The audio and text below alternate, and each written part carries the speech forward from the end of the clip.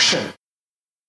Hello and welcome to another episode of Your Average Critics, joined once again by Obi. How are you doing, mate? I am jolly and merry and happy and all them things there. How are you? Yeah, I'm not too bad. A bit congested, but I don't think it's the vid, so good. We hope it's not. Happy belated Christmas. Same to you. And whenever we end up putting this pod out, it's probably going to be Happy New Year as well. So That's true. This is Let's hope 2021 brings a bit more joy than 2020. Bloody hope so, man. Because I was trying, so on this pod we're going to be looking back at the shows and films that came out in 2020 and look forward in more senses than one to what's coming out in 2021.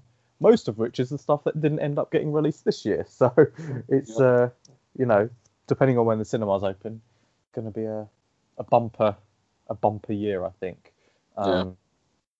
But this year has seemed to have gone, on the one hand, incredibly quickly, considering we've had 19 lockdowns and, more tears than Ariana has left to cry. But then on the other hand, when I was looking back at films that came out this year, I was like, no way did that come out this year. Yeah. So it's a weird one.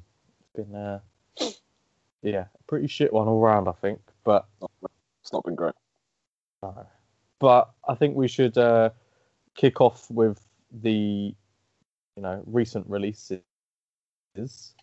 I don't know if they'll make any of your top ones for this year, but you have seen Wonder Woman 84. I don't think you discussed it last time. No. So, I mean, I will watch it eventually, but I am not super bothered. So if you want to go into detail, give us your thoughts on Wonder Woman 1984. Okay. So yeah, Wonder Woman 1984, obviously set in 1984. It's to give my overall opinion before I get into it. The film is fine. It's one of my least favorite DCEU films. It feels quite childish, not childish, but just like not serious, if that makes sense. Not so like, but it's not immature. But it's just not a serious film in comparison to like obviously Wonder Woman, the first film, where it was about World War One and stuff like that. This one is more about just like what's the word? Like it's more probably quite like love. It's quite romanticized, and it's about like not cheating in life, I guess. Which I suppose like the message behind it, I suppose, is good, but just the way it was portrayed, I felt it was a bit cheesy, a bit corny, and just a bit like not serious. So yeah, I think for me, I probably would have given it like maybe a 6 out of 10, 5, 6 out of 10. And yeah, it's one that I probably won't rewatch anytime soon, and I have no desire to watch anytime soon. Okay. So like, there's cool elements in it, and I think if you are a Wonder Woman fan, like you read comics or you've been like researching her and you watch the cartoons and whatnot, I think there are certain aspects of this that you'll like. So like, for example, spoilers incoming for anyone who doesn't want to listen. She creates an invisible jet, which is like a staple from like I think the cartoons and from the comics. She's got like an invisible jet. But the way she does it, so she her and Steve, yeah, are in the plane, and she kind of just says they need to get away from like a radar of someone, and she kind of just says, "Oh, my father or someone like that taught me this trick once where you can make things disappear, but I've only managed to be able to do it with a cup or something like that." And then she just manages to make the whole thing disappear, and then that's it, and then you never see it again. Oh. I suppose that's kind of like a little. I imagine that was kind of like a little wink or a little nod to people who have read the comics and they know that's like one of her things. So I was like, okay, fine. Wait, actually, let me. I'm gonna write this down so I'll come back to it because I want to talk about this in a minute. Okay. Sorry. It's all right. But yeah, so little things like that, and obviously just like right at the end, there's like a cameo from Linda Carr who played Wonder Woman, I think, in the TV show from time ago. So obviously that's like little things, little bits of fan service here and there that obviously lend itself to the lore of Wonder Woman. So I was like, that's cool. I didn't really care for some of them, but it's cool. She uses her lasso a lot. I guess it's, to me, I suppose it's similar to like Cap using his shield. He uses it a lot because that's his thing. So I didn't mind it. But the way she just used it a lot, and I was just like, Jesus, like, can you just like fight or something? Like, so what's like the plot? I mean, why is it set in 1984? Like, who's Cheetah, and you know? Okay, so to answer your question, why is this film set in 1984? I will say because the 80s had cool retro music, and they had cool and a very distinct style of clothing. Other than that, in my opinion, there is no reason for this film to be set in the 80s. It could easily be set in modern day, and there's no reason for it to be 20 or 30 years before current DCEU. It doesn't make sense, in my opinion. I think they just did that for the aesthetic and not so it would lend itself to the actual story. Okay. The plot is basically Diana works at a museum. She's basically like an archaeologist. She like studies artifacts and stuff like that. This woman, Kristen Wiig's character, can't remember her name, apologies. She's very she comes in, she's very awkward and very like, you know, when a woman has glasses, in traditional film, if a woman has glasses, automatically, she's ugly. Yeah. that's basically what it is in this film. Oh, she's ugly, she's clumsy, no one pays attention to her, blah, blah, blah. She sees Diana, and she's like, oh my God, I want to be like her. She's so strong, she's so powerful. Da, da, da, da. Ah, cool, whatever. And then they find this artifact that was robbed from a jewelry store. And they think nothing of it. They think it's like cheap, whatever, like it's not nothing important. Turns out it's like an ancient artifact with powers that grant you wishes.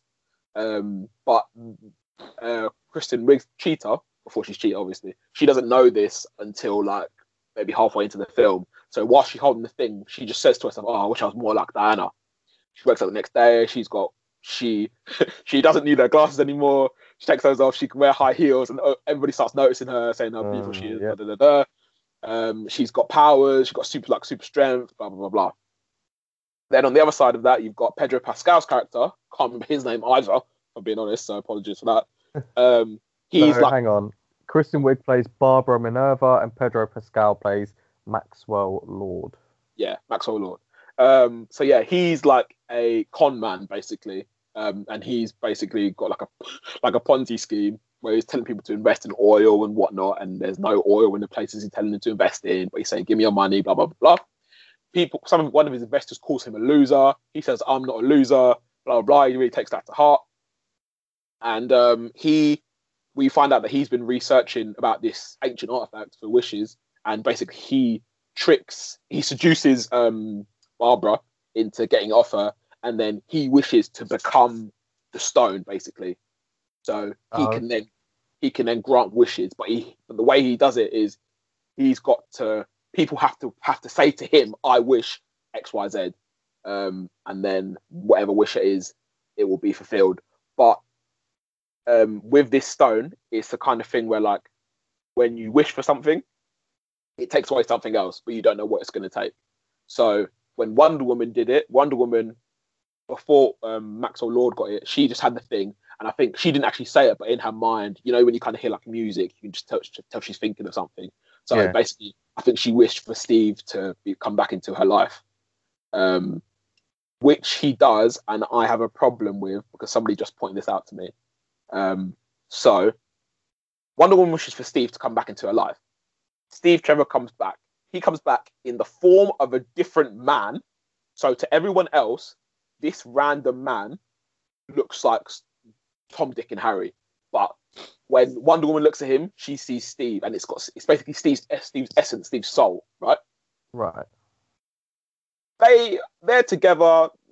For a fair point in the film, they have sex. They do this. They do that. Cool. But then someone said to me, and someone tweeted this, and I was thinking, like, actually, you're making a bit of sense here. So, in a world where we speak a lot about, you know, consent and stuff like that, right? This random man who appears later in the film as himself, this random man has been taken over by Steve Trevor's body and is in a romantic relationship with Wonder Woman through no will of his own.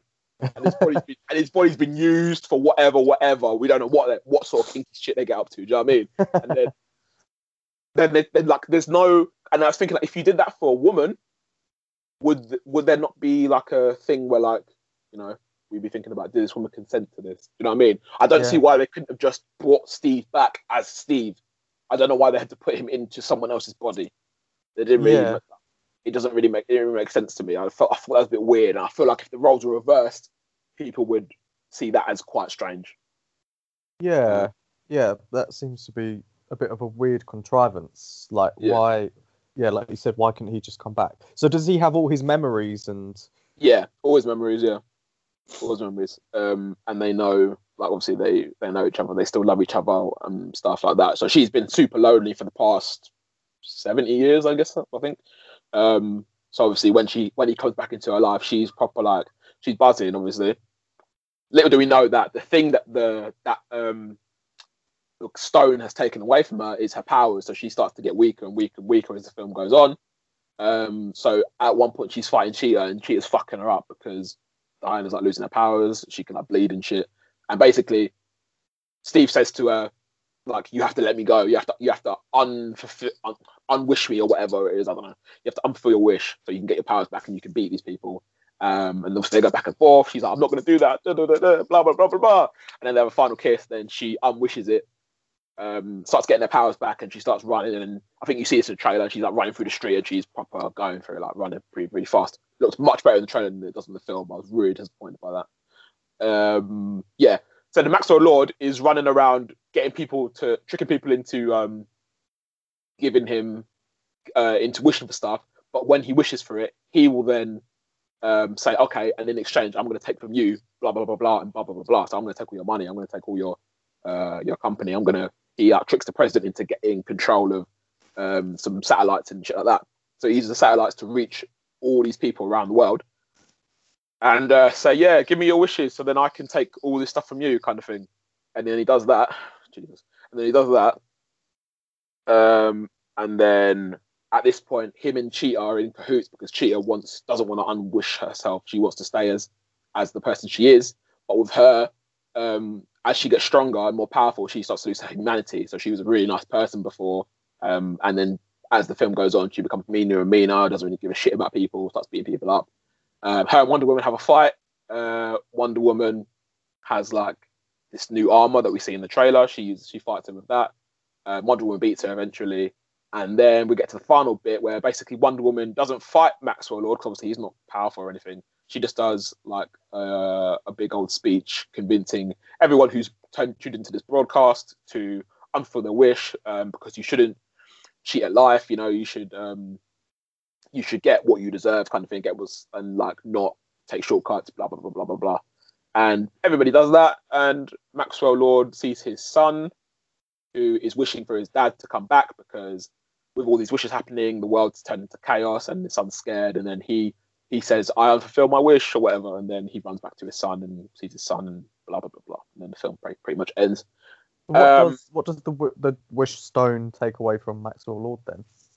His health. He was, like, dying basically, because of what the stone was doing to his body. So, but then in return, when he was granting people's wishes, he was taking, like, their life force in exchange, or life energy, and taking, like, the kidneys and shit. Yeah, sounds like it could quite easily be the plot for, like, Superman or something. You know, like, the stone is kryptonite and it's draining his powers. That seems to be a common kind of plot point for really powerful superheroes. Like, how do you weaken them? Well, you just take their powers away, rather than putting someone up who can actually match them. Yeah, it's true. Yeah, you're right. But, like, that's the majority of the film. That's the film in a nutshell. And like I said, it's all right. I didn't really like that. This thing that Wonder Woman has with final acts, like, I think the first two acts of the first Wonder Woman in 2017 are really good, and the third act is really bad. Same with this. Like, the first two acts are all right, and I think the third act is just rubbish. Like, she fights Cheetah, obviously, but, like, the way the film ended, so, like, Cheetah isn't Cheetah anymore. So the assumption is that villain's done and done. Like, and she's one of Wonder Woman's main villains, I think, in the comics and stuff. And she's done and dusted now. And like Maxwell Lord just didn't suffer any. You see that Maxwell Lord went through his life, kind of being like the underdog. They only show this right at the end of the film, so you don't feel any sort of compassion for him. He's like the underdog. He's been his dad used to beat him, and people always thought of him as like a not worthy of this and this and this. So it was like a big thing to him to prove people wrong, basically. Which he got desperate enough to use the stone to do that instead of trying to work for it off his own back. But they don't show it until like the last 10 minutes of the film, which I think was a stupid idea. This film's pretty long, isn't it? It's 2.5 hours. In fairness, to me, it didn't feel like 2.5 hours. So it was when they did the final fight, I was thinking, okay, we're going to see, there's going to be a little bit more, but it pretty much ended like after the final, her telling people to unwish whatever they wished for. So yeah, that's the only the good thing about it. I think the score is very good. I think Hans Zimmer did the score, and it doesn't feel like a 2.5 hour film, in my opinion. I think on the two bonuses of the film, I think it goes pretty quick. But the in terms of how much I enjoyed it, I would say it's down there, to be fair, in terms of like the ones that I enjoyed. I'm generally higher on the DCEU films than most, I would say, being a Marvel fanboy that I am. Yeah. And yeah, there's just a few things like, so what I was going to write down, a few things that bugged me. So the way this film doesn't connect to, like, Patty Jenkins lied to us because she said, oh yeah, this film fits in more of Zack Snyder's vision, Zack Snyder's style of the original Justice League. Fuck off, it does. Like, this film does not connect to the wider DCEU in any way, shape, or form. This is a standalone film. Like, if you want to put Wonder Woman in its own bracket and say it's, and like, if this is what we're doing with the DCEU now, and say all these films are their own properties, they're not connected to wider stories, that's great, that's fine, you can do that. But don't lie and say, yeah, it's fits in with Zack Snyder's vision, because it doesn't. So like in this fucking in this thing, Wonder Woman can fly. Wonder Woman learns how to fly, and Wonder Woman does not fly in Batman vs Superman. And I was just like, well, that's just a complete and utter contradiction of the character we saw in the film 2016. Like, yeah. And then so that annoyed me. And then you've got the bit where, so like, there's one bit where, which could have been potentially really interesting, where Diana and Steve go to search about the stone, like where it comes from, and they talk about it coming from. Basically, they say every civilization that this stone has ended up in, that civilization has fallen and been destroyed, which is really cool, I think. And they don't really explore that too much.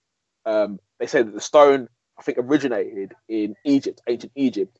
Black Adam came from Egypt. You could have linked the two of them together, such as like a little nugget. Nah, nothing.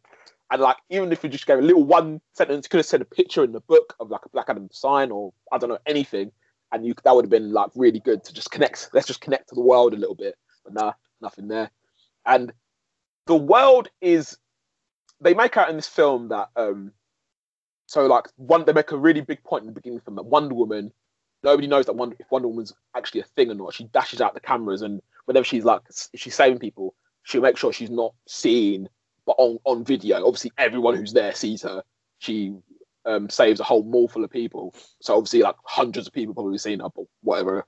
And then the whole world has gone to shit at 3/4 into this film, right?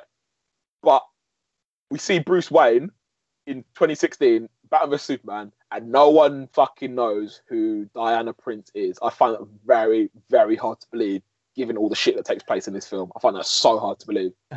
It creates inconsistencies, doesn't it? It does. It really does. That's the problem with setting these films before events of other films. It's sort of like, okay, well, where's her armor? That armor wasn't seen in this, and like you said, that power she hasn't used, and all of this stuff. And you're just sort of like, rather than answering questions, it just creates more.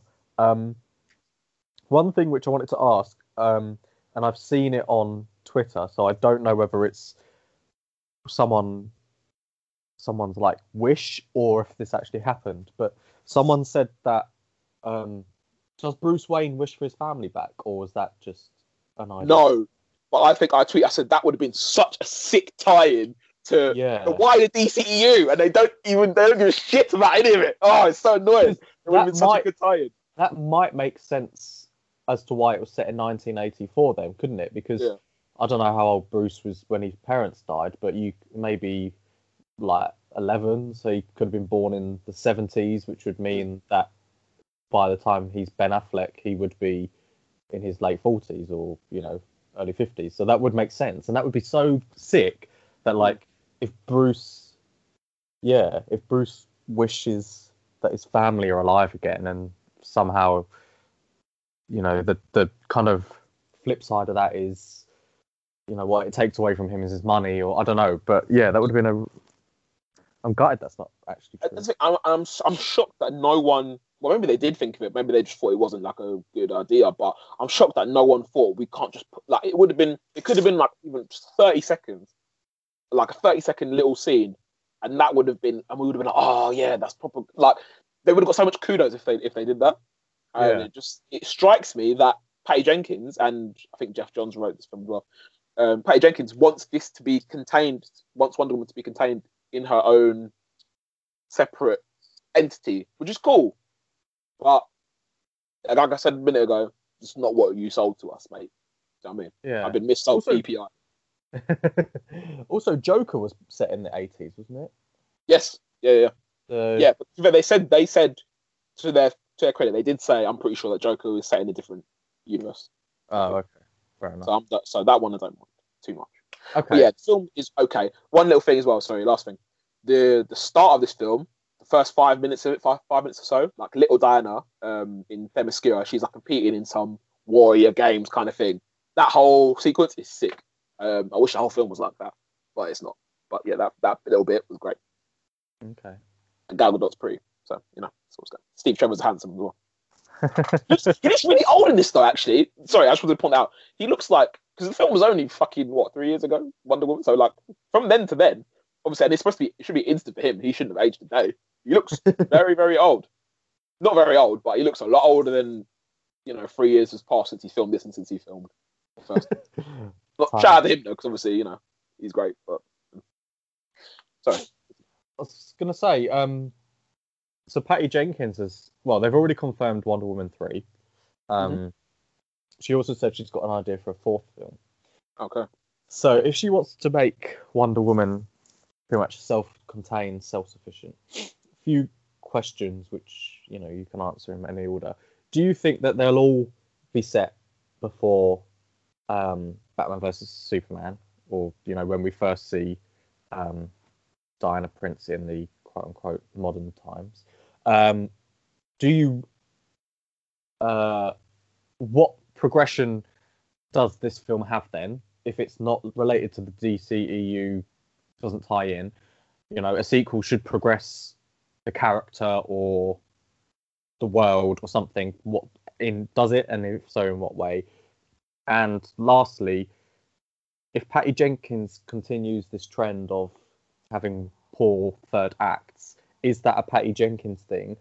And if so, do you fear for her Star Wars film? That's a good question. So the first question was, do I think all the films will be set before Batman v Superman? Yeah. I think that depends very heavily on what happens with Zack Snyder's Justice League. Like, I think if that turns out to be really good, and they're like, okay, the Snyderverse is back, then they're gonna set it after that. I think if it bombs, then I think she'll just do her own thing, and I think it probably would be set. I'll imagine it would be set in modern day, but I think that it won't be connected to Justice League, Batman v Superman in any way, shape, or form. And I don't mind that as long as you tell a good story, then that's fine. In terms of progression for the character, so I suppose we've seen she can fly now. She got the invisible jet. She can ride lightning and shit with the lasso of truth. So in terms of powers, her progression is coming up. I suppose she's moved past. You can always tell in this film that her not having Stevie around was bothering her. So I suppose she's moved past that now. So maybe she gets a new love interest, maybe she gets like a little team around her or something like that to kind of like fill the void. I don't know. So maybe we see a progression in her supporting characters. I wouldn't mind that. I love Chris Pine, but I wouldn't mind seeing somebody else in the next film. You know, either if it's a sidekick or if it's a love interest, or I want a sidekick. It doesn't always have to be a love interest. A sidekick or partner. That'd be cool. And then what was the third question? Sorry. Do you see the weak third act as a Patty Jenkins problem, and does it make you fearful for her Star Wars? Oh, do I see? So, does it make me fearful for Star Wars? No, only because I feel like Star Wars excel at third acts. I think, like visually and dramatically, I think they're all for better or worse, they're all pretty good. So I could see the Star Wars studios, the people who they have, but having positive influence in with her there. I do worry about also like like visually and stuff like that. I do worry story wise a little bit. So like it's weird because the third act in Wonder Woman, the first Wonder Woman, in terms of story, I think isn't too bad. Just a little things that need tweaking here and there. Maybe give us a better hint of who the villain is, and then apart from that, they need miles better CGI. The third act of this Wonder Woman 84, I think the CGI is fine, but the story, the way it ends, isn't the greatest. So if you could just mix the two together, so maybe I don't know. Maybe she was focused on one, so she didn't do the other in the first one, and then vice versa in the second one. Maybe if we get like a little, I don't know, like a best of both worlds situation in this one. In all honesty, I don't care that much about CGI. I'm not a massive CGI guy. If it's good, then great. If it's shit, then whatever. As long as what's happening in the story makes sense and it's entertaining, then that's fine. Which I think she is capable of doing. Maybe get another writer on the script, because I think Jeff Johns and her did the first one as well. So maybe get somebody else. I think Zack Snyder's really good at directing action sequences, so maybe get him to do it. Zack Snyder's obviously not great in terms of like plot, but yeah. But action sequences, that's his bread and butter. So maybe I don't know. Maybe get some of his help doing that. That'd be good. That'd be interesting collaboration. And yeah, in terms of the Star Wars thing, I don't know. I feel like she would be more passionate about doing this Star Wars film justice because of everything has to do with her dad, and her dad being an air pilot, making her dad proud. So I reckon she'd put like her all into the Star Wars film. So I reckon that would be better than these Wonder Woman films that we've seen. Yeah, but then Wonder Woman was also like the first major female superhero adaptation, and female director and everything. I don't know, but yeah, I mean, you haven't enticed me to watch it particularly. Yeah, I would say for you, like, wait till it comes out on streaming. Yeah. Yeah, I mean, even if it, especially now it doesn't kind of link within the DCEU, I don't feel like, if I hadn't watched it, then I would be like missing loads of key information. Yeah. Yeah. You're not missing out on much. So yeah, people, if you're listening, stay at home because it's not worth it. Yeah, well, people should stay at home anyway. So it's kind of ironic, isn't it, that they were releasing it on HBO Max in the States, but not here, obviously, because we don't have it. And then all the cinemas are pretty much shut in the south of England, at least. That's true. I think eventually we will get it on Sky, I think. Yeah. I mean, I don't have access to Sky Cinema, so I'm not going to be paying even more money to just, have access to a bunch of very, very average, genuinely.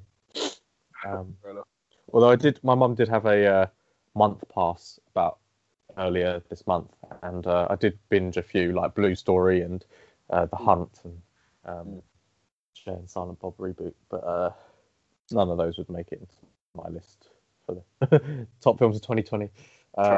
But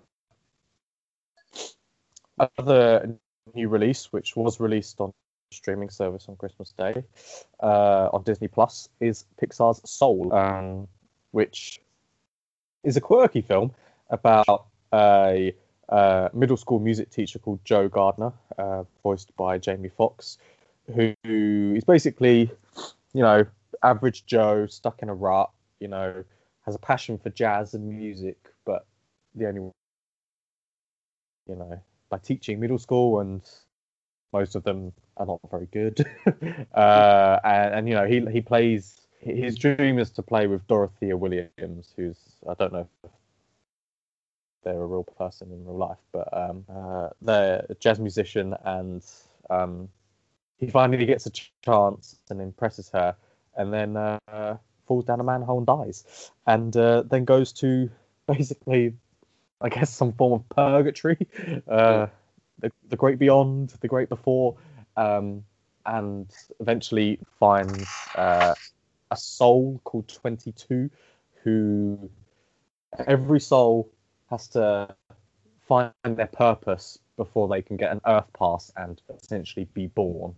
And 22 has not found their spark yet, and then goes on a journey to find, try and explore what number 22's spark might be.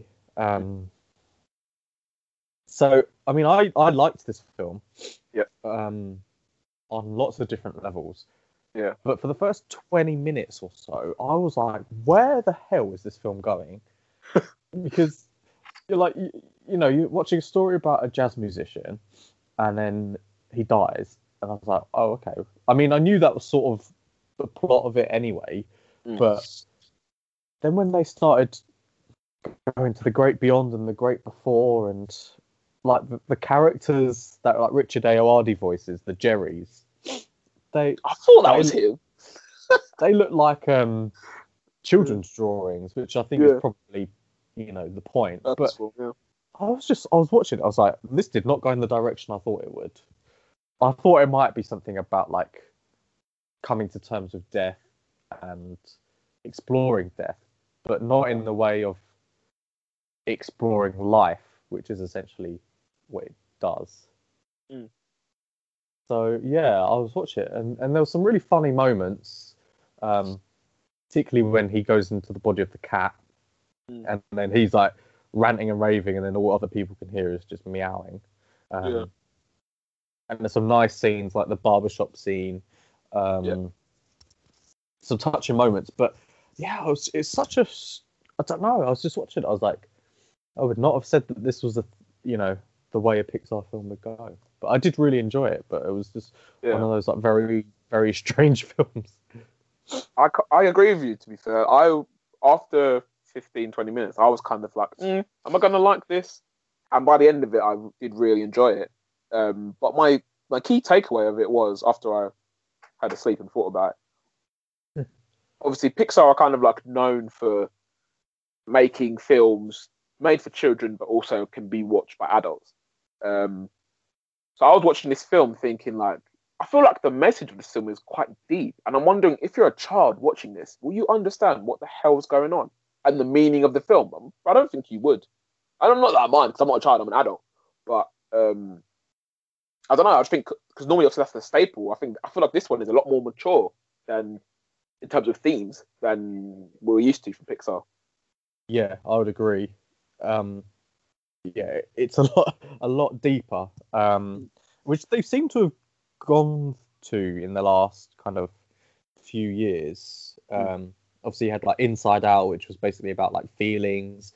That was a bit more palatable, I think, for a younger audience. But you also had like Coco was about death.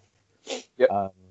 Even like in a way, Finding Dory is a bit kind of about identity and finding home and stuff. It's not your Toy Stories and Monsters Inc., is it? It's they've certainly seemed to have, I don't know, matured a bit. Not matured, that's the wrong phrase, but I know what you mean. They're exploring a bit more kind of complex themes. Yeah. I think I agree with you. I don't think someone, less than an adult, even someone who's in their like teens, would probably struggle to sort of comprehend what actually, it is a thinker.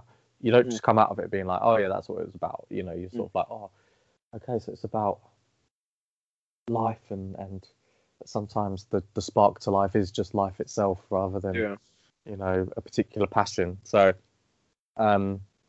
yeah, I mean, an ambitious film, beautiful film in the way, in terms of like the colors and the way that, yeah, in like The Great Before, you've got kind of like the soft, kind of squishy, kind of bouncy balls that represent the souls, and like we said, the kind of childish looking drawings. So that is very much like how maybe a child would depict that. Even the souls themselves being quite like, you know, ball like kind of.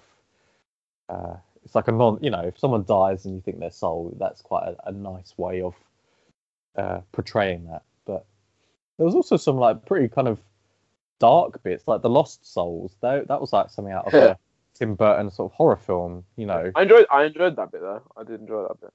Yeah. I like the way how they connected it to the guy who was working for, like I said, he was like a hedge fund account manager or something like that.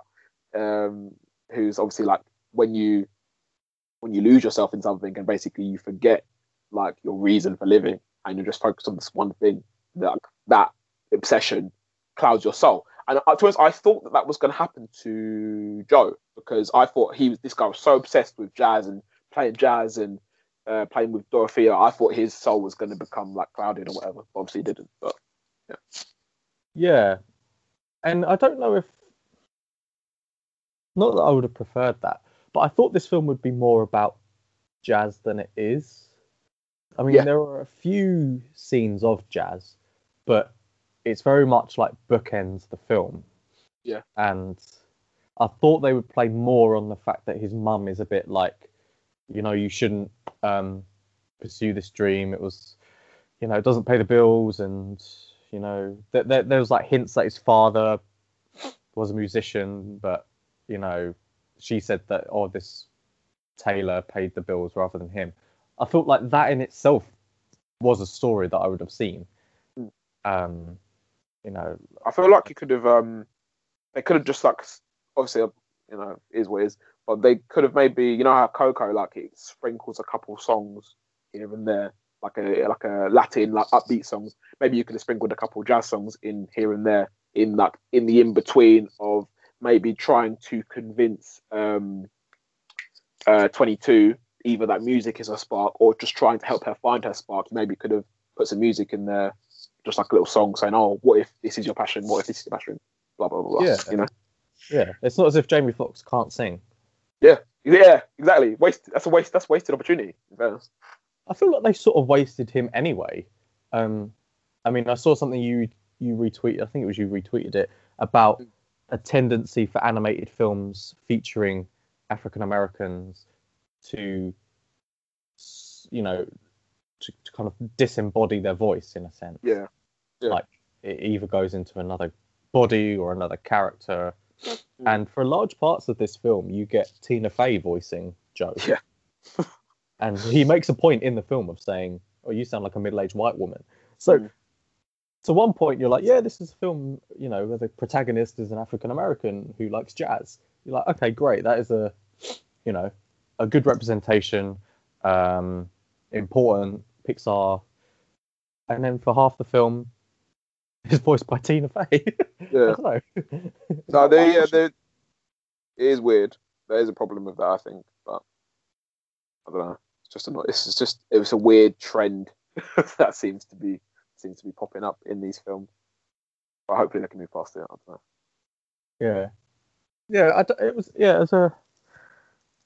and I feel like him being in The Cat was it some? I don't know if it was something that necessarily was needed. I don't know. So obviously it was tied into the story, in that Tina Fey became him and got to live life, whatever. But yeah, I don't know. I feel like maybe they could have chosen a different avenue. What I thought was going to happen is that they both ended up in Joe's body, and that's what I thought as well. They would have to like fight over like who was the more dominant personality or something. Yeah, that's what I thought. And do we ever actually see 22 as a person? No, and that's something that it not annoyed me, but I was like, oh, I kind of wanted to see where she ended up. But obviously, she would have been a baby, I assume anyway. But I was thinking maybe they could have fast forward 5 years and Joe met this Lisa woman, and maybe Tina Fey turned out to be Joe's daughter or something like that. I don't know, but obviously that didn't happen. So. Yeah, it was weird because I was watching it and I was like, would this have worked in the cinema? And I was like, I don't know. To me, it wasn't like a massively cinematic film. I don't know if that's because I watched it, on TV rather than first of all in the cinema. But I don't know. It was quite like there was magical elements to it, but I don't know. It wasn't quite for me on the same scale as like Coco. Yeah. I think with Coco as well, obviously because there is like magical elements to it, because there's music in it, it does lend itself to being a more like a grand production that you could watch on a big screen, because like obviously all the sounds coming from the speakers and the music, like it's easier to engulf you in what's going on in that world, in that story. And obviously that this takes a much more realistic approach in terms of everyone's just speaking in their normal voices, and there's not really, obviously apart from there being souls, there's no like magical elements to it, so it's a bit more grounded, I think. Yeah. The whole soul bit, apart from jumping out of the soul, apart from that, it's pretty grounded. Like these are normal people, like normal lives. If it was released in cinemas, do you think it would make loads of money, or do you think people would be a bit like, is this for kids? Is this in this in a non-COVID world? Yeah, in a non-COVID. If it was released, last year, everyone could go and see it. But do you think it has the broad appeal that most other Pixar films have? I feel like this is a film that would have done well because of two things. So one of them being that the lead character was black, and black people tend to show out when the lead character of the film is black. So, for example, Black Panther, Get Out, etc. And also, I think this film would have done well from word of mouth, because like adults with kids would have seen this film. They would have been like, oh, okay, I'll quite enjoy this. And they would go and tell their friends who have kids, oh, you should go and see this film. Like, we can actually watch it, kind of thing. And I think that would have helped to spread, information that adults won't be bored out of their minds whilst their kids are enjoying this film. Well, it's a big improvement on Onward. I didn't mind Onward, but yeah, I agree. Yeah, I agree. But I think there's elements of this film that I do.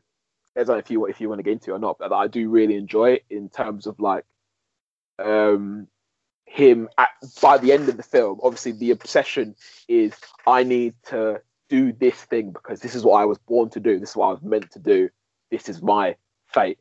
It turns out that's actually just something that you really like, and it's not your purpose for living. Your purpose of life is to just live.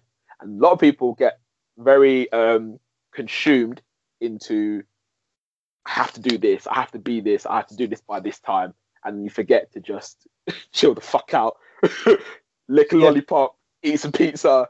You know what I mean? Watch the fucking the earwig thingies fall down from the trees. You know what I mean? Sometimes you just have to, for lack of a better phrase, stop and smell the roses. You know what I mean? Yeah, I think that's true. I like that message a lot. Yeah, I think that certainly with social media and stuff, like you see people's achievements at certain kind of age milestones, don't you? And it's like, oh, this person has this at that age, but I don't, so I must be behind, or this person has this job and earns that much, so I need to achieve to that. But it's like, no, if you haven't moved out by the time you're any age, it doesn't matter. Like everyone's path is different, and you just, I don't know, like you will be a chartered accountant by the time you're in your early 30s, but that doesn't mean that if someone else isn't, then they're not going to be, that there's something wrong with that. I think that message is important. I think that message is really important for adults. It's not really important for kids, because if you're a kid, you don't really give a shit. Like, kids do what this film's telling you to do. Kids just live. Like, kids just do whatever the fuck they like. If you're an adult, that's when you start getting obsessed. Then you start getting into, like you just said, like you get obsessed with milestones and being somewhere at a certain time in your life. And yeah, I think I wonder if that was done intentionally. Like we need to spread this message to adults, or if they thought we need to spread this message to kids. Because I feel like kids don't peak too much pressure on themselves most of the time. No, it's the adults, unless parents put pressure. Yeah, unless parents put pressure on them. Yeah, I think maybe that's also like double-handed. It's sort of like telling parents, you don't have to have achieved this, but also don't pressure your kids, or believe in your kids' passions. Yeah, I would have liked to have seen more emphasis on the jazz, though. I agree. Because the film's not massively long. They could have added a few more minutes of footage with, focus on jazz. But yeah. I can't see this being franchise potential. No, I don't think so. Also, they got that Colombian one coming out soon. I don't know when. Yeah. So I feel like that'll be more like, I feel like we're back in the Coco direction in terms of like upbeat, vibrant, that it will drag you into a magical world kind of thing.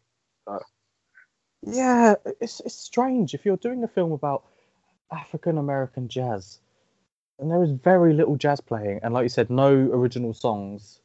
I don't know. Yeah, it feels like a real missed opportunity. Yeah, I agree. Because you've had, recently you had La La Land, which had like a jazz edge to it, but that was obviously featuring white actors.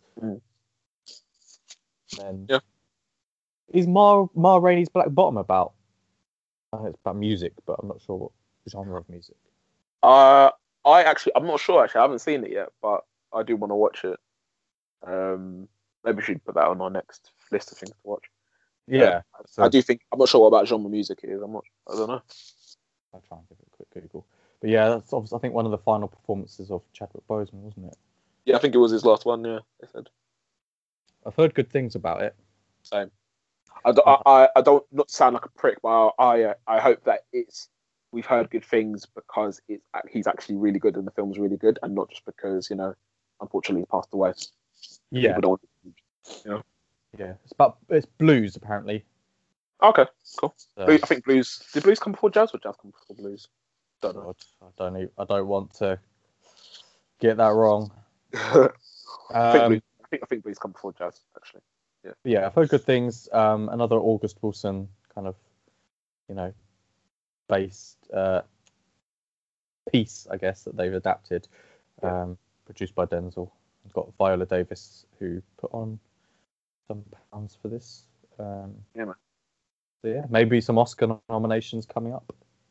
I wouldn't be surprised. Oh, we should. Oh no, sorry. Next episode we can, or whenever the Academy Awards take place, we can talk about that. Yeah, I think the Golden Globes are going to be in February when they're normally in. Well, they've normally been, haven't they? So. Excuse me. Yeah, so as and when the nominations come out, I mean, I don't know what I'm expecting, to be honest. Margot Robbie, Best Actress for Harley Quinn. Like the bar is low. It's very low. It's very like now. If you're a 2-bit actor, now's your best chance to get yourself an award, mate. If you're in a bang average independent film, just get it released somehow. It's probably a good segue then into 2020. I mean, films that came out this year, The New Mutants, like, finally, but was it worth it? No. That's debatable. Ones that surprised me that still came out this year, like Birds of Prey. How was that less than 12 months ago? Obviously Tenet, which was like the biggest thing to be released this side of March. Trial of the Chicago 7, which is a Netflix film. Rebecca, which you did not enjoy. None of us did. Shit. Extraction, do you remember that? The Russo brothers. Oh yeah, What about that? Aren't they doing a sequel? Yeah, I think so. That was Chris Hemsworth just shoot them up in Bangladesh. Yeah, that was all action, no plot. Yeah, No, decent action, but yeah, very good action. bang average plot. Downhill, didn't you go and see that? Downhill. That's the one with Will Ferrell. Yeah, that film was crap. Ooh. That film is rubbish. Goodness gracious. Yeah. And then, like I said, The Hunt, Onward. Yeah, I mean, Unhinged. So the reason I wanted to talk about the best piece of content this year was because if I was to pick a favourite film, it would be purely because it had to be a film. Do you know what I mean? Yeah. I don't know. To me, I can't remember there being any outstanding films this year. I may have forgotten some, but yeah, I'm not sure. What would you say, you know, in terms of the films that released this year?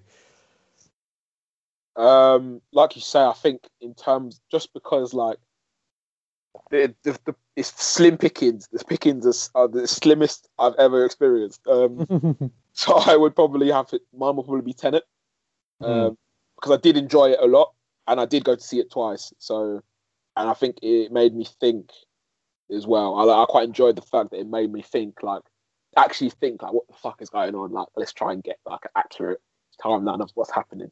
And I enjoyed that aspect of it quite a lot actually. And I think the concept of the film in general was quite inventive and really interesting. And I enjoyed Robert Pattinson and John David Washington in the role, and this made me quite a bit more confident that Robert Pattinson will be a good Batman as well. Yeah. So yeah, Tenet for me is my favourite of this year. Of not a lot. Yeah, I would say that. Tenet... Oh wait, hold on. The Gentleman come out this year. The Gentleman. Did it? Yeah. Oh, okay. January. Yes, mine's. Oh no, look, it says 2019. Why is it saying 2020 on Wikipedia? Never mind. Sorry. Yeah, I think sometimes it depends where it was released. Oh, it says January 1st in the United Kingdom, 2020. So does that count? Yeah, it does. Okay, yeah. I'm going for The Gentleman. That film's sick. Yeah, I would probably have to agree with you. Yeah. I mean, Guy Ritchie back on form. It's probably the film, like, you would just call it suave. Do you know what I mean? It's a suave film. Like, Matthew McConaughey, Charlie Hunnam, Hugh Grant playing, you know, a different type of character, which I enjoyed. I think the pacing of that film is, like, excellent. Yeah. Like, keeps you like, it doesn't feel too rushed, but it just keeps you, I don't know, it just goes at a steady pace, but it's fast paced, if that makes sense. Yeah. Like, so you can keep up. Yeah, I really enjoyed that film. I think it's great. It's witty. It's got good, like, zingy kind of dialogue. Lots of use of the C word, which, you know, is always good in my book. I'd say you love that. You love a bit of the C word. Yeah, I've seen that film twice as well this year. So yeah, I would agree with you. But Tenet, for lots of different reasons. Tenet, good as well. I'm looking at the highest grossing films of 2020, and Chinese films in there. Yeah, so for the first time, China, a non-Hollywood film was the highest grossing. It was called The 800. And then the highest grossing Hollywood film this year was Bad Boys for Life. Jeez! Which made 426 million. Is it? That's decent. That is pretty decent, to be fair. Yeah. Sonic came out this year as well, which... That's the film that surprised me. It's not as terrible as I thought it was going to be. It's okay. Overtook Detective Pikachu as the highest grossing video game. Better than Detective Pikachu, in my opinion. I know you won't agree because you love Pikachu, but... So, wait, I'm not going. Sorry, quickly. I'm trying to make a note. I'm going through the films this year. My goodness, there have been some stinkers. This has been a terrible year for film in general. What stinkers came out this year? Right, hold on. Let me go back to the top because this is funny. Okay, so Sonic for a start. This is just not good. The rhythm section. The rhythm section is terrible. That's Blake Lively. It's like a it's kind of like a female. I think it's supposed to kind of be like a female James Bond type situation. And whoo, that film is a stinker. Why? What's so bad about it? It's just boring, and I think it's an hour and a half, and it just feels like it's about 3 hours. Blake Lively's not particularly good at it. I think Sterling K. Brown's in it actually, and he's not great at it either, and I really like him, which is really annoying. And it's just, oh god, I just did not care for it at all. The plot was boring, the action was boring. Ugh. On the slightly related to Sterling K. Brown, but Justin Hartley was in The Hunt, wasn't he? He was in The Hunt, yeah. The beginning of that film was so mad. It was mad. I was like, oh, there's so many famous people in this. And then I was like, this is like a Hunger Games type situation. And then just so quickly, everyone... I was like, wow. Who the fuck is the main character? Yeah. I was like, how have they approached... Like, they must be best mates with all these people or their agents. Because how are you phoning up, like, Emma Thompson being like... No, not Emma Thompson. What's her name? What's her... Emma Roberts. Emma Roberts, that's it. Phoning her up, being like, would you like to be in this film for 1 second and then die horribly? If I was an actor, I'd probably be like, yeah, cast me in that. But yeah, I don't know. It was a decent year for lots of gory action in terms of The Hunt and Zombieland. I liked that. Actually, did Zombieland 2 come out this year, or was that last year? I think it... Well, I don't know, actually. No, I'm not sure. Did Ready or Not come out this year? Oh, it might have been, actually. I like that film as well. Oh, I wasn't that keen on it. That's not your sort of film. It's not really, but I think it's because it wasn't super, like... It was kind of like I got like kind of like dark, like a comedy vibe from it as well. It wasn't just straight like thriller slasher. So this says August 2019. Oh, okay, fair enough. I'm well out then.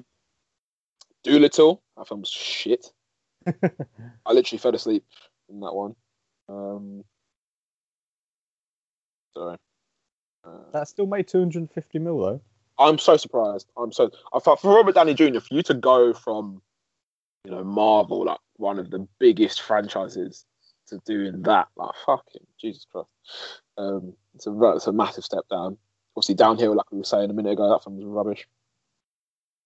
And yeah, just a lot of stuff that I've seen, like Onward, for example, is just unremarkable. Like, there's nothing that Bloodshot. Oh, God, that was rough. Stuff that doesn't stand out to me at all. Like, and obviously now we get to April and everything started closing. So yeah, it's not a great year, to be honest with you. Very, very poor. Yeah. No, I agree. So expanding it out to general content, then, what have been your highlights?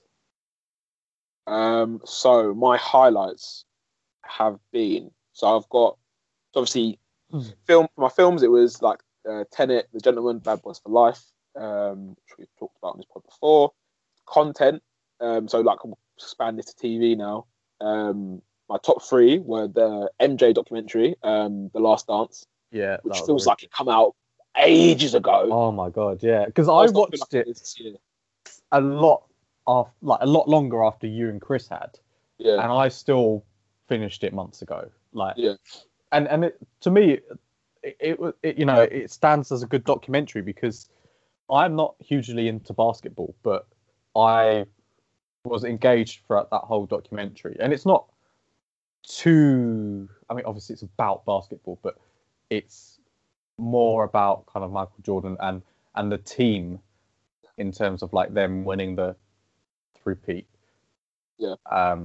Which to me it was like a story of achievement rather than necessarily basketball achievement. I mean, obviously, again, it sounds stupid because it is, but to me it was like transcended just the sport of basketball. Yeah, and it went to like the actual not the characters, but like involved and their mental and like their mental state and how they approach the game rather than focusing on the game itself. Yeah, and I was getting really pissed off at whoever the short fat man is that was in charge of Jerry Krause. Yeah, because I was like, why are you trying to break up the dream team, man? Like, the thing is, like, that was, we're gonna get into it for a second, but that's his job. You have to, how like if you're a stock trader, for example, you might sell off a stock when everyone else is saying, "Are you nuts? Like, why are you doing that for?" But then 2 months down the line, he'll be like, "Oh yeah, I told you so." So like he could trade a couple of players, do this, do that, and then 6 months from now, Michael Jordan breaks his leg or fucks up his knee, and Scottie Pippen's not the same, and this new guy that he drafted or he traded for is really good. Like it's all about gambling, really. Like you just have to hope that you make the right one. And I think he was always trying to do that. But his problem was that he just wanted credit for everything, and he didn't want to just be behind the scenes. He wanted to be front and center because he was a little bitch. Am I right in thinking that the Bulls haven't really done anything of note? Oh yeah, they've been shit. Yeah, ever since Michael Jordan left, they've been really very, very underwhelming. Very underwhelming. But at least they'll have those 6 championships. Yeah. So that was that. I really enjoyed that documentary. That was really good. Second for me, it's not an order, by the way. Sorry. Is Cobra Kai, which I think started I want to say 2018. I could be wrong though. And I think 2019 was season 2, and I think 2020 they put it on. 2020 they put it on Netflix. And like I say, like I've talked about this on the pod before, it's a great continuation of the story. The characters are engaging. Fight scenes are pretty cool as well. It's got a little bit of teen angst, which I like, a bit of teen drama. It's not bad. So yeah, that's another one. Season 3 coming out, I think on New Year's Day, 2021. Yeah, I think so. Did you ever continue watching Lovecraft Country? No. Do you know what? It's a weird one for me because I'm enjoying the characters in that, and I'm enjoying how they interact with each other. But it's a bit too weird for me. It's just a bit like there's a bit too much going on. Like there's loads of magic and like fucking aliens and ghosts and ghouls and all sorts of stuff. And I'm just like, it's a bit much. I think I will come back to it at some point because I'm halfway. I've invested 5 hours into it, so I would like to see how season 1 finishes. But for now, it's been put on the back burner, I think. Fair enough. Did you start watching it or no? No, I was sort of waiting for your recommendation, or not, because again, it's on like Sky Atlantic, isn't it? So yeah. I'm not necessarily gonna pay to watch it unless it's really good. Same with like Euphoria. Like I do want to watch that, but when I last had the pass, Now TV pass, it wasn't on there. So I think they've got a new season coming out soon as well. Okay, but that's a very good show, Euphoria. I would recommend. I think you'd like it. Better than Grand Army, then. It is better than Grand Army's a rubbish version of, not rubbish, but it's a less good version of Euphoria. Did you finish Grand Army? I haven't yet, but I will at some point. It was just like when we were watching that and I May Destroy You, I was a bit like, oh. Yeah, it's a lot. I need something. I mean, I haven't finished I May Destroy You yet either, but I do. Again, that's another. Have you? No, I haven't either. No. Oh, okay. Fuck me, Tiger King came out this year. Jesus Christ. That was pretty good. That was interesting. I watched 30 minutes of that. I said, nah. That's not my taste whatsoever. Like, I just did not care about that series. What was I going to say? What were we talking about? Yeah. So this isn't on my best thing, but it's probably another one of things that surprised me, I suppose, of this year. There's a TV show called Warrior, which is basically about it's like set in, I would say, like Western times. So like I don't really know, 1800s, I think, in San Francisco, America, and basically it's about a wave, Americans bring over a wave of people from China for cheap labor, basically, and it's the start of, the start / in the middle of when Chinatown was first created in San Francisco, and it's got like the Chinese mafia, and like they've all got like different gangs in the mafia, and there's like politics involved in it as well, like between obviously these like racist white people, the mayor, the police, and how they deal with the people in Chinatown, because obviously they all want to get the Chinese people out. Chinese people trying to settle and create their own businesses and get their own money. And there's bare like fighting and shit. And at some point, it's very, very gruesome. Okay. Which I'm not super into, but sometimes it's like sometimes stuff happens and like my mouth is just open. I'm like, oh my god! Like some of the stuff that they do is fucking nuts. And Yeah, what service is it on? it's on Sky as well. Oh, okay. Yeah. Yeah, and I think there's 2 seasons of it out now, but I'm still on season 1, episode 7, I think. But yeah, it's a good series. I'm curious to see how it goes from where I'm at the minute, and so like what I'm watching at the minute, I feel like it might struggle in the second season to continue on this trend because it might get maybe a bit repetitive. So I'm wondering if they switch it up in season 2. But for now, I'm definitely enjoying what I'm watching. And there's this really cool thing as well they do. Sorry, just to round off, that I've never seen anyone else do really. So most of these people who come from China, they can't speak English, right? But what they do in the series is basically they'll show 2 Chinese people speaking Chinese to each other, and then there'll be like a little sound or whoosh, and then the camera will pan around, and then they're speaking English. So like we know that white people can't understand them. To the white people in the series, they're speaking Chinese, but obviously to us, they're speaking English. But okay. If that makes sense. Yeah. I quite like that because obviously me and obviously I know you sometimes and me sometimes we have a big deal with like when characters are speaking one language and they answer in another language, like that sort of thing. Yeah, it really pisses me off. Yeah. So I think this one you know that they're speaking in the show, they're speaking Chinese, but obviously to us they're speaking English because obviously it's easier for us to understand rather than watching subtitles. Yeah, that's a little surprise show that I didn't expect to like, but yeah, it's good. It's a good show. And my final bit of content that I've enjoyed much this 2020, and I know you have on your list as well, I assume, is The Mandalorian. Yes. Yeah. I was wondering when that was going to make an appearance. Yeah. But that's that show. That season, this season 2 of Mandalorian. Actually, we've not even talked about the last episode yet. Have we not? I don't think so, because I think the last time we chatted, I don't think it had come out yet. Are you sure? I know that Chris is.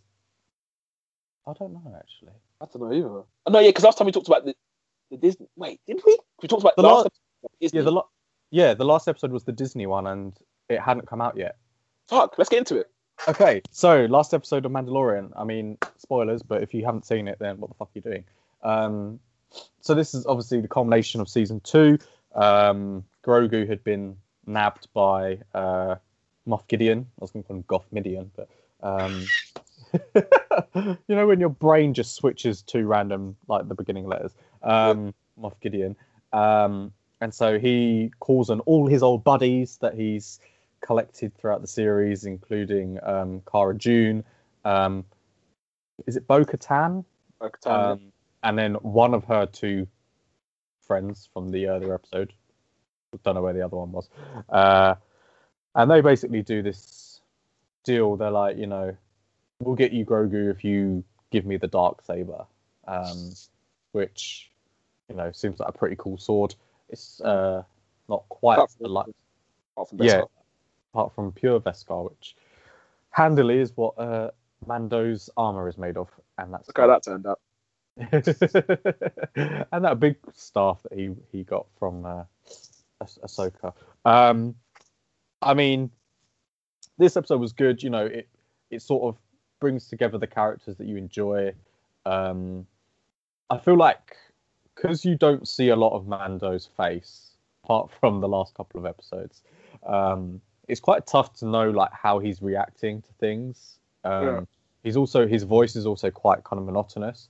And obviously Grogu, is a puppet, so there's only so much you could do to explore kind of expressions. But I think the show is a lot stronger when there's other characters, which maybe doesn't say too much about Mando himself, but in terms of the show, I think it's certainly a lot stronger when he's got other characters to base off of. But yeah, obviously then they board Moff Gideon's ship, kill a load of stormtroopers and the Terminators. What are they called? Dark Troopers, yeah. And then Mando fights Moff Gideon for the Darksaber, wins it, and then tries to give it to Bo-Katan, but she can't accept it because it has to be won. I did think that would cause a bit more conflict between them than it has. Yeah, so I'm imagining that next season it will. I thought she was going to like sell them out because there's a point where Moff goes, "Oh, are you going to tell him or shall I?" or something like that, and I was like, "Oh my god, she's going to be a traitor." And can I say, I've heard that apparently this you have to win it in combat isn't canon. Apparently, in Star Wars Rebels, I think Bo-Katan's sister, I think Sabine, wins it in battle and then gifts it to Bo-Katan and says, "Yeah, have it." So I don't know. I could be wrong though because I'm hearing this. This is a secondhand source. I've heard it from someone who said it on a YouTube video. I don't actually know if this is true or not. It'd be a strange inconsistency, particularly if Dave Filoni is involved in both shows. Yeah. But and then in the moment, I liked that little twist because obviously we didn't know that at the time that you had to win it in combat. And then we see on the monitor, you sort of can tell by Grogu's face that there might be a Jedi presence nearby, and then evoking the end of Rogue One, a Jedi absolutely murks all of the droids, and turns out to be Luke Skywalker. Yeah. Can I say, I screamed when he took off his hood. I literally screamed. I said, "No fucking way! Is that Luke Skywalker?" I honestly did not see that coming until it was literally only like 1 second before he took off his hood. I was like, "Oh shit, that's Luke!" And it's only because he had the glove on his hand. I was like, "Oh crap, that has to be Luke." And I was just like, I thought it'd be anybody else. Like I thought it was this character called Ezra that people have been talking about. I thought it could have been anybody.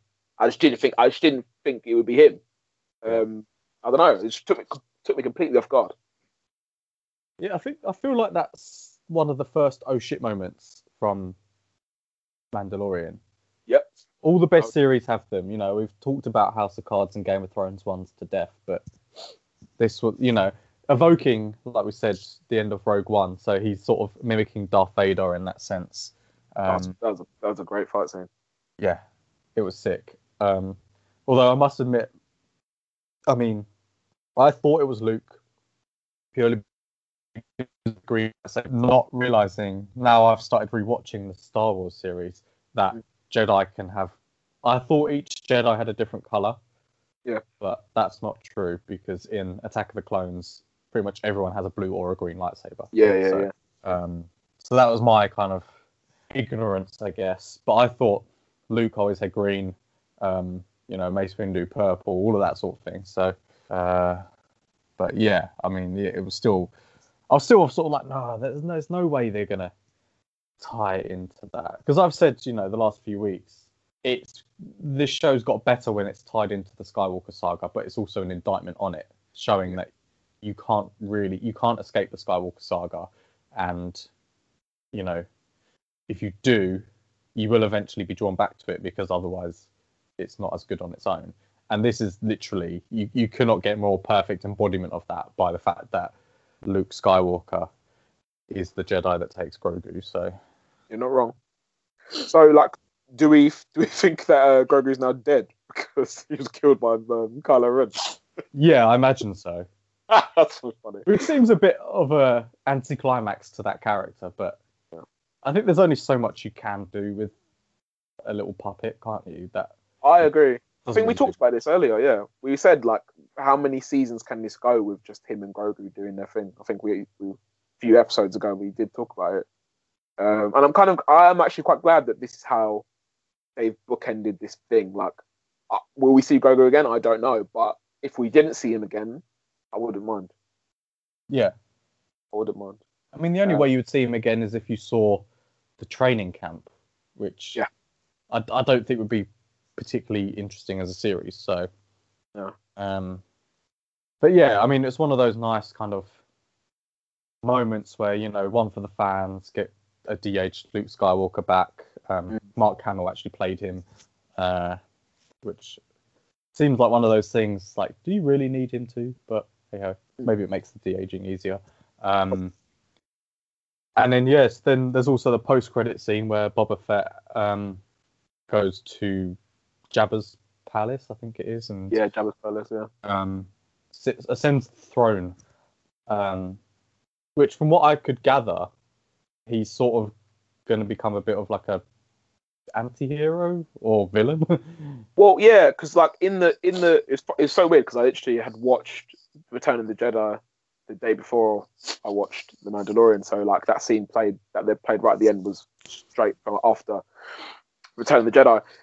And yeah, he takes over this place, and we know, I think they say that Jabba the Hutt is basically like a gangster and a dealer. So the assumption now is that Boba Fett's going to become a gangster and a dealer now as well. Yeah.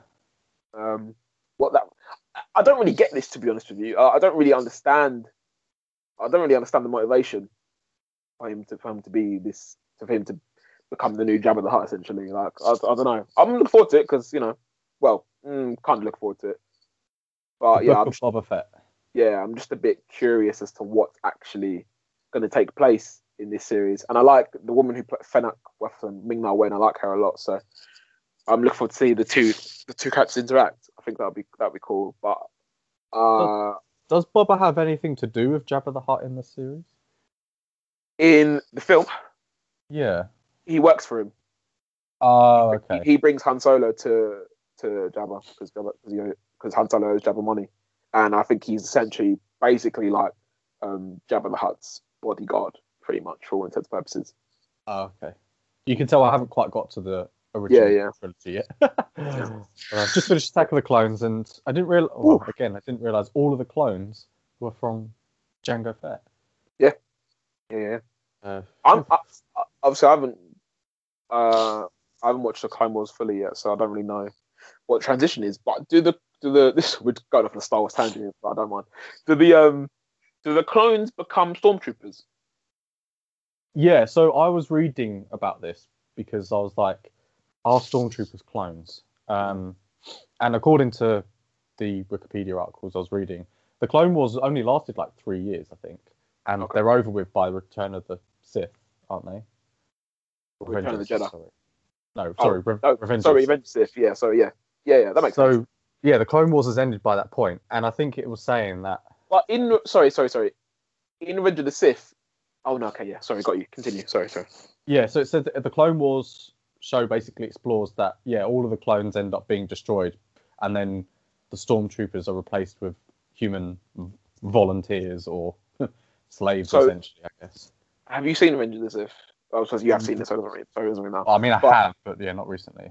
So not to spoil it for you, you've seen it already. So when the stormtroopers or whatever the fuck they are now all turn on the Jedi in Episode 3.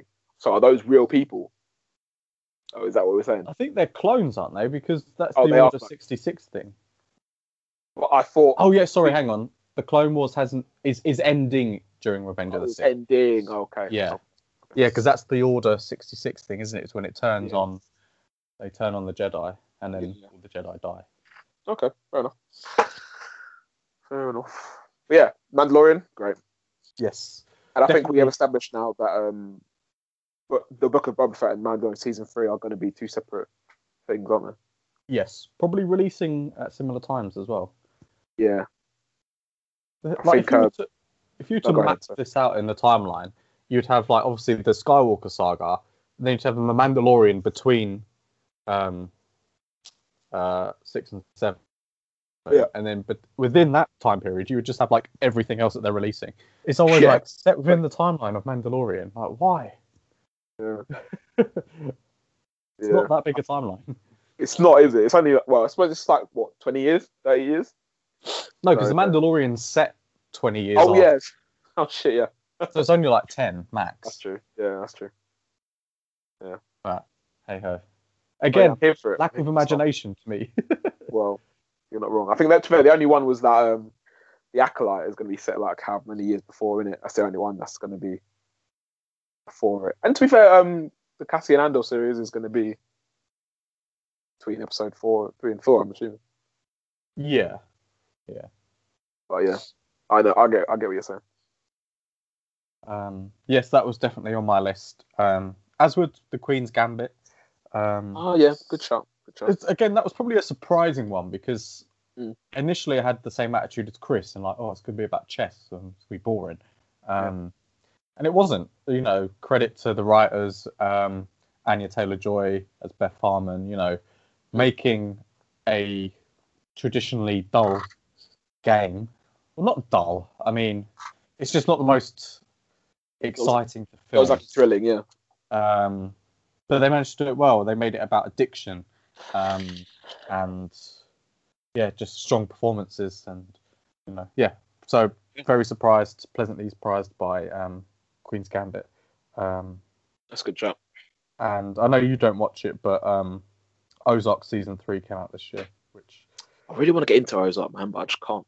It's so sick. Oh, I don't know what it is about it. It did take me a couple of attempts to watch it, but I mean, I think I've said to you before, if you're not invested by like halfway through season 1, then you probably won't be. But following, you know, that family, I can't remember I was going to call them the Bluths, but that's more Arrested Development. Fuck me, what they called?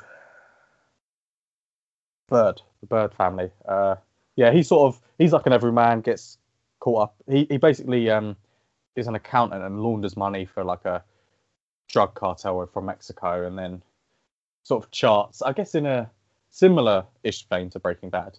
He sort of like tries to escape, and then he gets more and more involved, and like, yeah, just starts doing these like shady shit, and inevitably, you know, there's pressure coming from the more he earns, the more he has to earn. Do you know what I mean? Yeah. So yeah, to me, it's really thrilling, and the season 3 ended on a pretty good oh shit moment. Fair enough. Yeah, death of a relatively major character. So yeah, I'm looking forward to season 4. Try. Yeah. I might get another try next year. Going back to Star Wars, I swear it's so funny. Like, you've done a complete 180 on it, haven't you? Yeah, I have. When I lent you the DVDs, how long did it take you to? I didn't even watch them. I didn't even watch them. But to be fair, so I've done it as well, because I mean, I'd seen them, but it was just sort of like I was never that invested. But now with The Mandalorian, it's definitely helped me be like, I really want to rewatch and understand more about what it was all about. But the thing is with Star Wars, for me, sorry to interrupt you, but it's just like I don't love the films, but I'm just so interested in them. Does that make sense? Yeah, and like the whole lore and mythology that's been created. Yeah.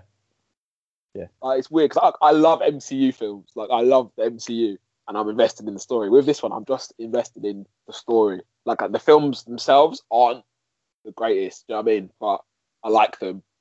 But I'm not in love with them. Like, if someone said to me, if an alien come down from Earth and said, "Oh yeah, which film franchise should you watch?" Star Wars wouldn't be my first recommendation, or second, probably, or third. But I just like what's going on, and I think I more enjoy listening to people talk about Star Wars and all the like little intricacies of what's going on. I don't know. Weird. Yeah, and the first, like, Phantom Menace and Attack of the Clones suffer from really, really weak villains. Yeah, who even is the villain in Phantom Menace? Darth Maul. Darth Maul, yeah. And he gets like appears like twice and then has a fight. Yeah. I think that's more. I think the actor or the person who played him wasn't an actor. He was just a stunt man. So I think they purposely give him loads of material. Yeah, fair enough. The second one, yeah. Who was the second one? Dooku, wasn't it? Count Dooku. Yeah. Yeah, that whole film's air. That film is fucking rubbish. Jesus Christ. Like, people talk about the prequels being bad. Like, for me, that is bad. Like, 1 and 3, I think you can live with. Number 2, that is terrible. Yeah, it's bad. I'm going to sort of be a bit cheeky, but 2020, you can allow it. My favourite piece of content this year, Bayern Munich 8, Barcelona 2. You're such a joker. You're cheating. I'm not. It was a piece of content. Well, whatever. All right, go on then. You know, that whole Champions League little mini tournament thing they did. Yeah. Inspired. It was like the World Cup. You know, it was like so long without kind of decent football, and then then you go and have watching Kike Setien getting slapped up. It was like watching Germany Brazil. Mm.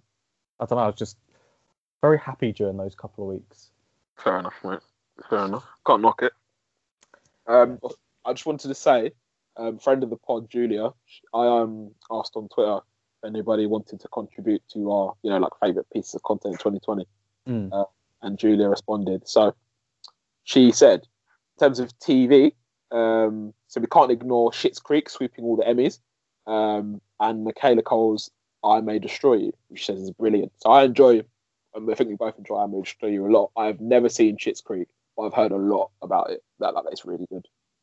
I have tried to start watching that on 2 occasions, and it was not for me. Okay. What's the theme? What's the genre? So it's like a sitcom. It's got Eugene Levy. Okay. Who you will recognise from American Pie. Yeah, Jim's dad. Yes, and his real life son is in it as well. Essentially, they're like it starts off, they're a well-to-do family, mum, dad, like older boy and older, like the kids are not kids, they're kind of adults, but act like they're children. And basically the first episode, the house gets repossessed, and then they have to move basically into a motel, and I think it's about them trying to rebuild their life from that way. But to me, the humor just wasn't funny to me, and I couldn't even get through the first episode, so on 2 occasions. So yeah, I mean, it's got a lot of very good reviews. I don't know if the humor changes, but it was not for me. Fair enough. Yeah, that's the thing. I've heard so much about this, but I've only seen like the poster for it. I don't know if you'd call it a poster, but a picture of it. And from that, I was just like, I've never seen the trailer. I've never seen for the poster. Do you know what I mean? Because obviously, if I see the poster and there's something cool going on, okay, maybe, yeah. Or if there's an actor that I particularly enjoy in there, then I'll be like, okay, maybe. But I haven't. Quite good with American kind of sitcom humor, though. Like, yeah, that's true. New Girl, those sorts of things. I mean, there isn't one that I can say its humor is like this. Oh, okay. I was going to say. I haven't ever really got into It's Always Sunny, and I never got into Big Bang Theory, although, Brooklyn Nine-Nine's the exception, but generally that's not really my bag. So maybe that's why I wasn't hot on it. But what's it on? Do you know what platform it's on? It's on Netflix, I'm pretty sure. It's on Netflix. Okay, I might try and give it a go then, sometime soon. Because Julia's good with the content. So she said, as a bonus, she adored Mindy Kaling's Never Have I Ever. Have you seen that? Because I have. No, I haven't. So that's a series on Netflix about a young Indian. I want to say Indian. She might be Pakistani. Apologies if I got that wrong. I'll just say Asian. A young Asian American girl growing up some town in America, basically, and having to deal with the death of her. Basically, her father died. She was really close with her dad. Her dad died. That gave her some weird condition that made her paralyzed from the waist down. So she spent the whole year being a bit of an outcast because she was the girl who became paralyzed after her dad died, etc., etc. So then she recovers from that and just to basically go back to school with her friends, they're kind of like her and her friends are kind of like losers, sort of, and trying to create a whole new image. I see it as kind of like, it gives me kind of like an American Pie sort of vibe. This group of loserish friends who are trying to, get boyfriends and get laid and whatnot. That's basically the gist of it. And the lead actress in it is quite charming, to be fair. I can't remember her name, so apologies for that. And it's like, I think it's 8 episodes or 10 episodes. I think it's half an hour per episode, so it's a quick binge. And yeah, it's basically her going through the struggles of her teenage life, trying to get a boyfriend, stuff like that, and contrasted with her mom at home, who's very like traditional, strict Asian family, and her mum wants her to conform to traditional Asian values, and she doesn't want to do that because obviously she's grown up in America. She's by her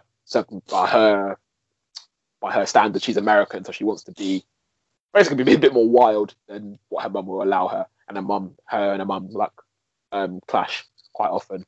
And then she's got this cousin who's like everyone thinks is really beautiful, and so she's jealous of her cousin, and yeah, little things like that. Okay. It's a decent series. I watched it so long ago. I didn't even think it'd come out this year. I think I binged it in like one afternoon. To be fair. Oh, okay. That's quite a recommendation. Yeah, not because it was like really, really good, but it's just easy. It was just really easy to watch. And I find shows like that, but that half an hour format really, really does make it easy to watch. I think we've said this loads of times before, but like I'd rather watch 6 30-minute episodes than 3 hour-long episodes. You know what I mean? Yeah. It's weird, but so you do need that antidote, even if because sometimes you watch something that's quite heavy or just quite long, and you just think, I'll just have a little break, like a little Modern Family episode or a little Never Have I Ever. Yeah, definitely. So yeah, if you're looking for a little quick binge on Netflix, I would say give that a go. If you don't like it after the first episode, you probably won't like the rest of it. Okay, so it's pretty consistent. Yeah. So yeah, that was decent. So Julia, what else did she say? She said, so for films, she said Tenet was the only film she saw in the cinemas other than Parasite. It's funny how neither of us mentioned Parasite and that won an Oscar. I thought that came out last year. I feel like I watched it this year. I could be wrong. It might have come out last year, actually. Let me check. And she said, that, to be honest, she was underwhelmed by Tenet. Fair enough. So I get that. I think a lot of people have been of that. I think Tenet's, I wouldn't say it's Marmite. I think more people like it than don't. But I think the people who don't like it all have similar issues with it. Namely, like sound mixing for a start. The plot being a bit all over the shop in terms of like following what's going on. I don't know. This isn't what Julia said. I'm just kind of going by what I've heard other people say. And so I get it. I think like one person's complaint was that he thinks that Christopher Nolan just wanted to crash a plane and thought, let me make a film around me crashing a plane because that would be fun. That would be a fun thing to do. So yeah, I think it's not a universally well liked film like some of his other films, Dark Knight, Inception, etc. But yeah, obviously us two liked it, so yeah. I think it was just a bit too ambitious for some people. Like it was like Inception squared, Yeah. Yeah. A Parasite apparently came out in February in the UK, so I would this year. Yeah. So I definitely have that up there. I think I liked it, but I suppose to be honest, because this year's been very, very limited, it probably would be up there for me as well. In fairness, but in a normal year, I don't think it would be up there for me. Even though I did enjoy it, it's a good film. What else has Julia watched? That's all she's written, unfortunately. So thank you, Julia, for your contribution. Yeah, thank you for getting involved. We'll have you back on soon enough. Yeah, definitely. So looking forward then to 2021. I mean, there's a lot. Things go to plan. Things go to plan. I think. Things go to plan. I mean, we know about a lot of it's basically sequels, essentially. Mission Impossible 7, or if they're not sequels, then they're continuations of franchises such as The Eternals, Black Widow. You got Dune, I guess, which I think is still coming out. Did you hear about the producers of Dune or the directors? They basically bullied HBO Max into saying, you got to put this out in theaters and theaters only. Oh, really? Yeah. Oh, good on them. That's hilarious. I guess you make these films for the cinema. If they knew it was going to go straight to HBO Max, they probably would have done it differently. Yeah, 100%. We have Death on the Nile. Apparently, there's going to be a Jackass 4, Candyman, Hitman's Wife's Bodyguard. Wait, what? Yeah, sequel to Samuel Jackson. Yeah. Oh, yeah, no. That's gonna be The Suicide Squad. Look forward to that. Space Jam: A New Legacy. Shang-Chi and the Legend of the Ten Rings. Venom 2. I'm quite looking forward to seeing more. Is Morbius coming out next year? Yeah. quite look forward to seeing Morbius. Not because I think it'll be any good. I just think it'll be interesting, you know. And I do like having this extra bit of superhero-ish or like comic content that's not strictly MCU and strictly DCEU, you know. The Sonyverse. The Sonyverse, yeah. Spider-Verse. I don't know what they're going to call it. Yeah. Yeah. Fast 9. Decent. That'll be mental. Free Guy, which is Ryan Reynolds playing basically a non-playable character in a video game, and I think he becomes sentient or something, so that might be quite funny. I feel like, sorry to interrupt you, I feel like that film is either going to be really good or really, really bad. Yeah. No, that's not very, I don't know. I feel like it'd be like, you know how kind of like Deadpool took people by surprise and people really, really liked it, like word of mouth, that sort of thing. I feel like it would be like that, or it's just going to be trash. So I feel like it might be one of those films where when you watch it once, you're like, that was really funny. And then you rewatch it and you're like, nah, it's not funny. Yeah, so I agree. I started rewatching The Night Before, which is the Seth Rogen, Anthony Mackie and Joseph Gordon-Levitt kind of Christmas stoner comedy film that came out I've seen that, a few years ago. I remember like laughing out loud loads in the cinema, and then I started rewatching it and I was like, this ain't that funny. Yeah, I agree with you. I think Seth Rogen's quite like that. It's like you watch his film once and you're like, that was funny, and then you rewatch it and you're like, he's quite grating. Yeah, I know what you mean. Yeah, I can't think of a film of his that I can watch repeatedly. Yeah, I'm just trying to think of one. I can't think of one. Yeah, so yeah, I completely agree with you. I feel like Ryan Reynolds is sort of in that category. Like, I don't know. I think I've rewatched Deadpool, but again, it's not as good as the first time. And I was never a big fan of Deadpool in the first place, in fairness. So I do want to rewatch those actually, just to see if I like them, because I didn't really like either of them particularly much. Like they're okay films, but I wouldn't say I enjoyed myself with either of them. So I'd like to watch them again. I think you're right though, in the sense that Deadpool was the best thing about it was like the shackles were off, and it was like, we are gonna make, you know, an R-rated superhero comedy, and they just tried to be as outrageous as possible. Like the plot itself and some of the scenes and characters in it are really shit. Like that teenage Negasonic Warhead and Colossus, like they're terrible characters, and even the final fight scene, all I remember is like loads of buildings being destroyed and he's trying to like save his girlfriend. Like all of that kind of, I guess the main stuff wasn't that great, but it was just on first watch quite funny because it was rude and, you know, stuff like that. But I think I'm going to be shameless, and if all the rumours are true, the thing that I'm looking forward to most next year is going to be Spider-Man. Say it. Oh, no, that's what I think he's going to say that. Fair enough. What did you think I was going to say? I think he's going to say Justice League. Oh, fuck that.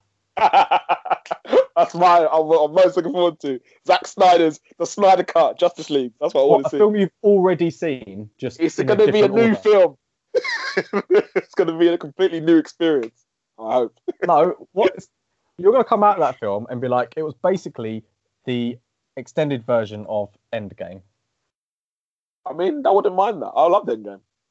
Yeah, but not for the extra 30 seconds that we paid to rewatch. Oh shit! Oh, that's what you mean. Okay, yeah. Yeah. No.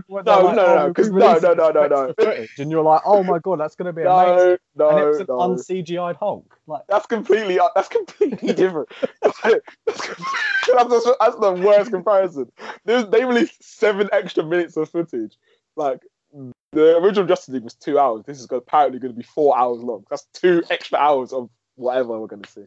So. That's a massive difference. It's going to be a minute of extra footage, but in a different order, and then 2 hours of bloopers. Calling it right now, mate. Best film of 2021. Jeez. No, I'm joking. I'm lying. I'm looking forward. What else am I looking forward to? What else are you looking forward to? It probably, I mean, The thing is a lot of these kind of independent or non-franchisey films, it's quite hard to know whether you'll be looking forward to them because you might not necessarily know that much about them. I mean, the James Bond film I would watch. I don't know if I'm excited about it, but I'm more looking forward to how the MCU develops in terms of, not that I'm necessarily looking forward to WandaVision itself, but how WandaVision leads on to the rest of it and how, the MCU just expands in that way, like Shang-Chi introducing new characters, Eternals.